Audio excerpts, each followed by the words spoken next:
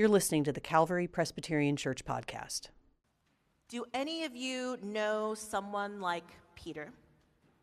You know, the impulsive, verbally processing, unfiltered friend who is amazing in so many ways, but gets it so wrong so often.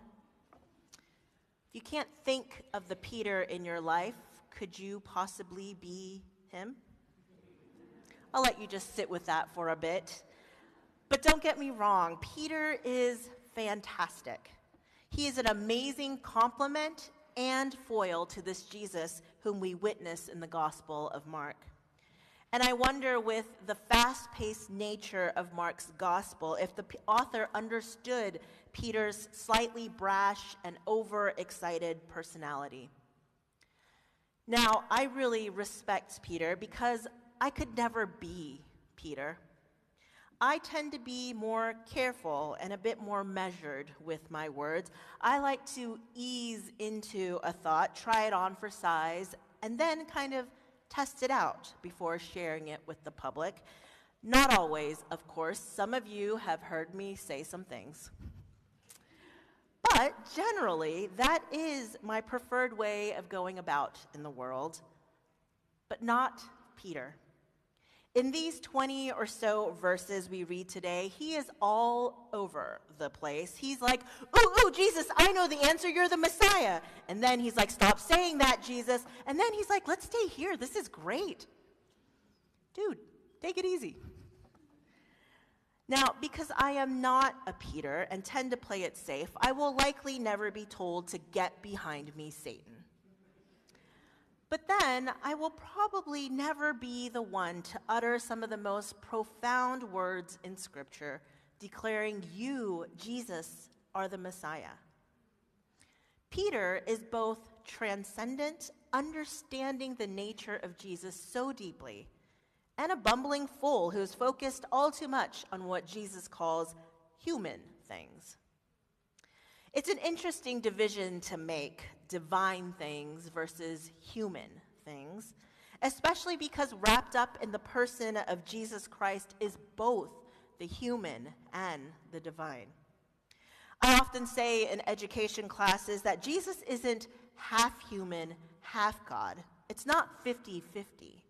He is fully human and fully God, 100% both, and the math simply doesn't add up. So on the one hand, if anyone has a say on what is considered human and what is considered divine, it would be Jesus. But on the other hand, if anyone could know how much the two can become intertwined, you'd think it'd be Jesus. So what is human and what is divine? According to our passage today, speaking honestly about the possibility of suffering, rejection, and resurrection are divine. But wanting to find another way out is human. Following Jesus and being willing to lose it all is divine. But seeking profit and gain are human. Being willing to go back down the mountain and face the world below is divine. But wanting to stay up on that mountaintop and build dwellings there is human. Transfiguration is divine. Fear is human. Now, that's not to say Jesus was never afraid. After all, he was human. But it is to say that in spite of his fear, or because of it, he could practice being brave. Franklin D. Roosevelt once said, "Courage is not the absence of fear, but rather the assessment that something else is more important than fear." For Jesus, God's kingdom, the good news of the gospel, liberation and healing, which is often translated as salvation in our scripture, those were more important to him than the fear he felt as one embodied in human form. The juxtaposition of transfiguration and fear, that which is human and divine captured me this week in my reading of Scripture. This strange word, transfiguration, is not the same thing as transformation. Transformation is when someone or something is changed or remade, like Allison said, caterpillar to butterfly. Transfiguration, on the other hand, implies a revelation of one's true nature. Jesus is not changed on the mountaintop. Rather, he is known and revealed for who he truly is.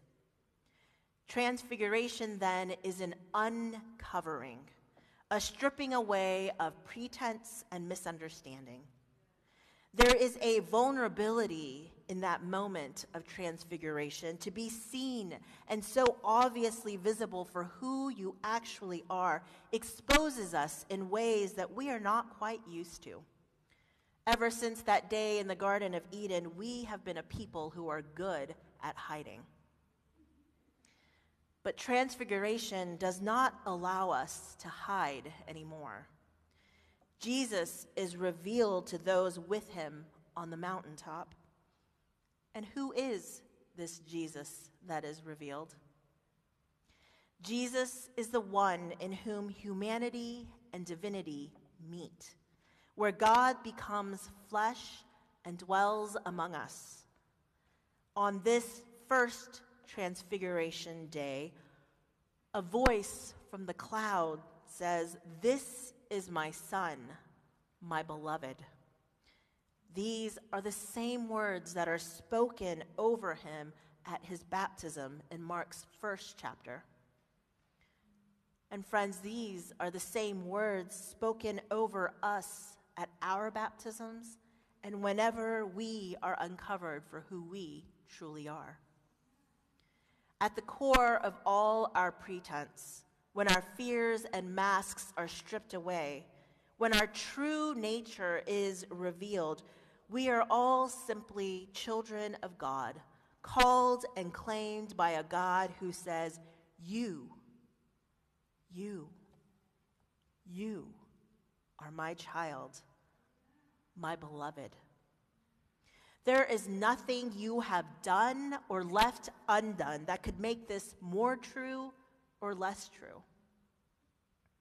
In God, we find an unconditional love. And 1 John 4:18 reads, "There is no fear in love, but perfect love casts out fear." To love is divine, but to fear is human. And within each of us is the capacity for both. Guillermo del Toro, a Mexican filmmaker of all people, once said, "I think when we wake up in the morning, we can choose between fear and love. Every day. And every morning, if you choose one, that doesn't define you until the end. It's important that we choose love over fear, because love is the answer." Friends, it is human nature to feel afraid, but it is divine to choose love anyway.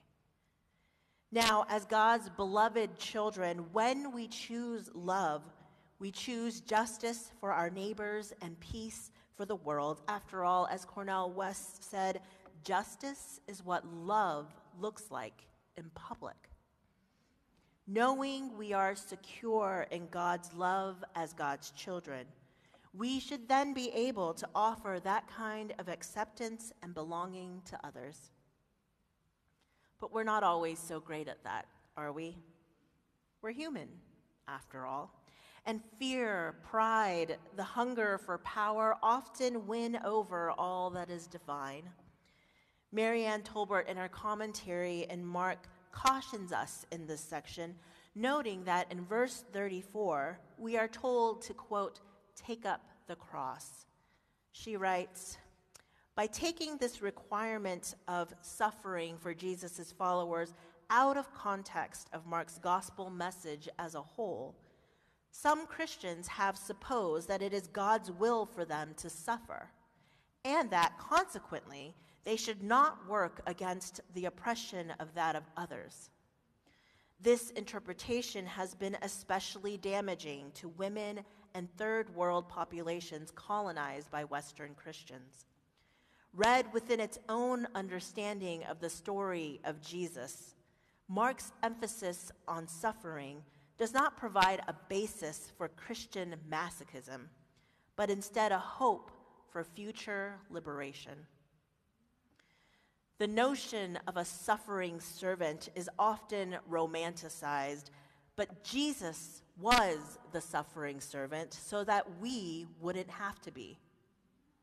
We bear the cross with Christ and with one another. We should not be burdening each other with crosses heavier than necessary.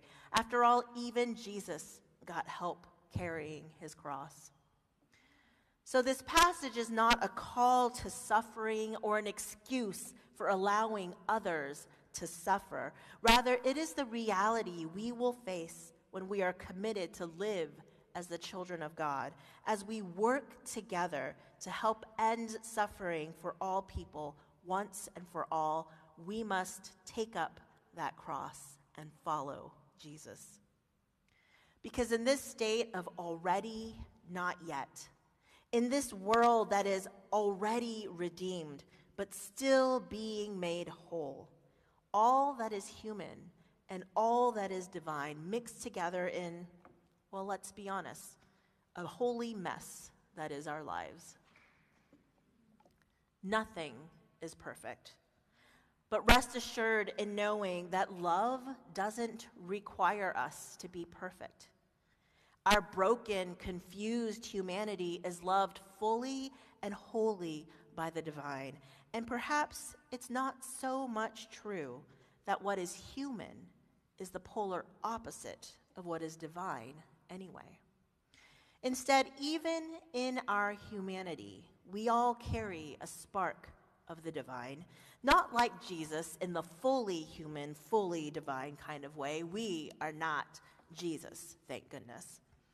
But in that imago Dei kind of way where we recognize, understand, and accept that we are all created in the image of God.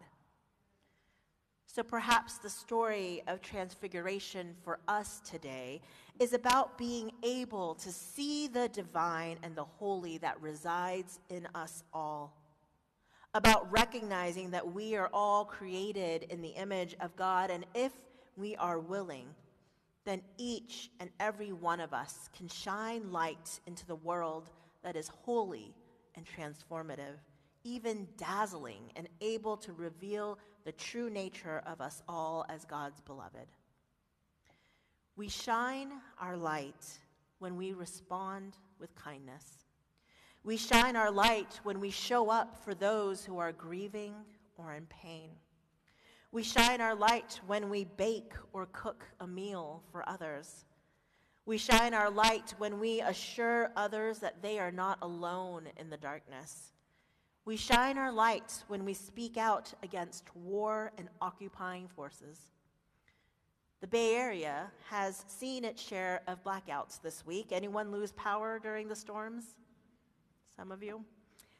So perhaps we've learned anew how just a little bit of light can make a big difference. How that little glow of a cell phone can keep you from tripping over toys in the living room. Just me? The Reverend Dr. Martin Luther King Jr. reminds us how powerful even just a little light can be, affirming that darkness cannot drive out darkness. Only light can do that. And hate cannot drive out hate. Only love can do that. So shine your light, even if it doesn't seem all that strong or powerful enough to drive out all that is hateful or harmful, because a little bit of light goes a long way, and it is the only thing that can overcome all that is harmful and hateful in this world. And recognize the light in others, because together our light can be dazzling and transcendent. So may Transfiguration be for us not just one sacred day in the church, but a way of life, a way of seeing and knowing and uncovering God in all things as we let our lights shine. Thanks be to God. Amen. Join us for worship every Sunday at Calvary Presbyterian Church on Fillmore Street in San Francisco, or watch our live stream at calpres.org/worship.